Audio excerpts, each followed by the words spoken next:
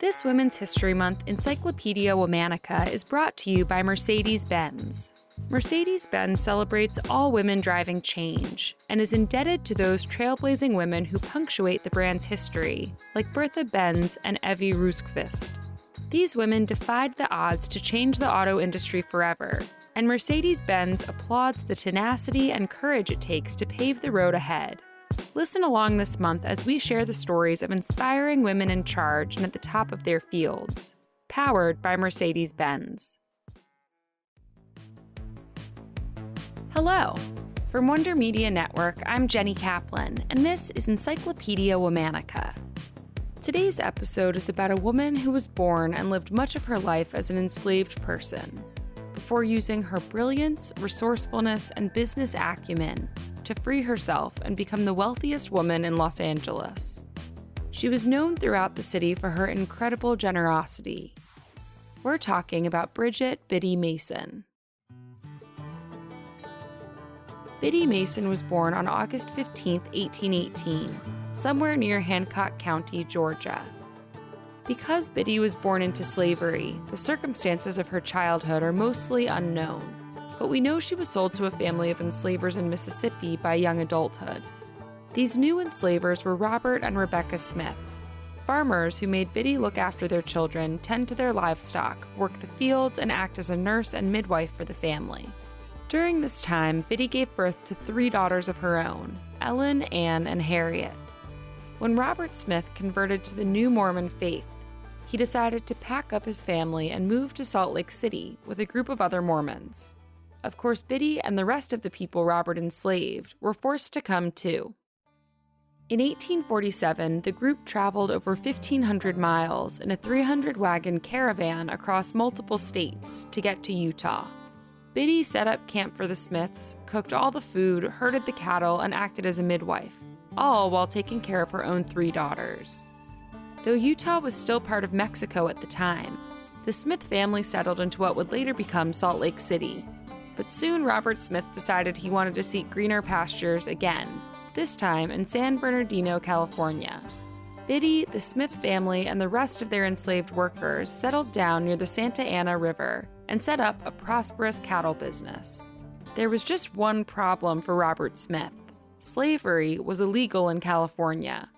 Robert tried to conceal this fact from the people he had enslaved, but the American Civil War was brewing back east, and slavery was the major topic of the day.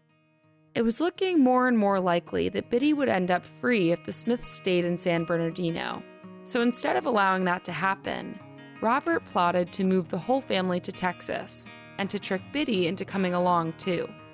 California law stated that if someone voluntarily returned to slave country, they would be legally enslaved again. But Biddy had befriended a group of formerly enslaved people in California who were bent on keeping that from happening. A woman named Elizabeth Rowan called the sheriff, who rode up with a posse to bring Robert to court right before he was planning to flee the state. Though Robert claimed that Biddy and the 14 other people he enslaved were just family who volunteered to come with him to Texas, the judge pulled Biddy into his office, explained the law, and asked her for the truth. Biddy chose to stay in California, and the judge ruled in her favor.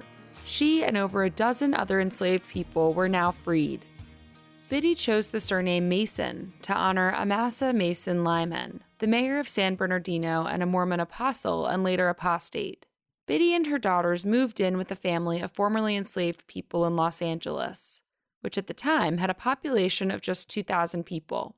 She became a nurse and midwife by trade, and eventually delivered hundreds of babies in the town. Across LA, she came to be known as Aunt Biddy. Biddy soon fixed her eyes on the real estate market. She saved up $250, enough to buy her first plot of land on Spring Street, where she set up a homestead for her family. But the property quickly became much more than that. Biddy made her home a refuge for the lost and weary. She also ran a community daycare and town meetings. Soon, new businesses started popping up on Spring Street, and Biddy saw an opportunity for profit.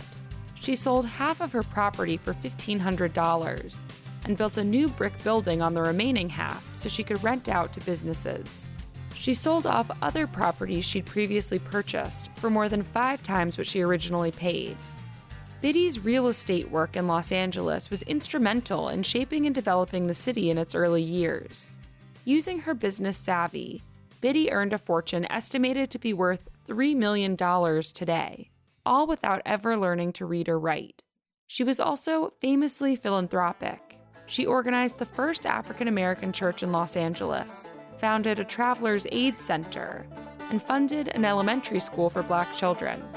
Biddy also helped her family buy property too.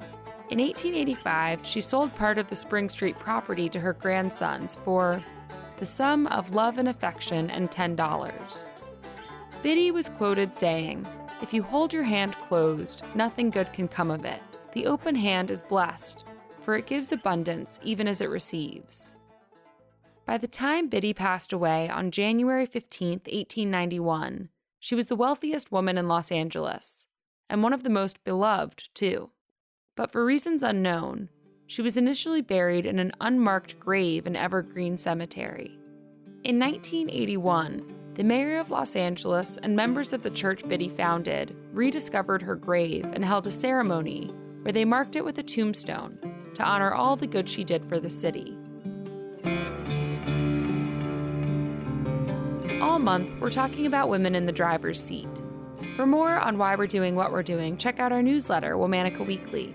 Follow us on Facebook and Instagram at Encyclopedia Womanica. Special thanks to Liz Kaplan, my favorite sister and co-creator. Talk to you tomorrow.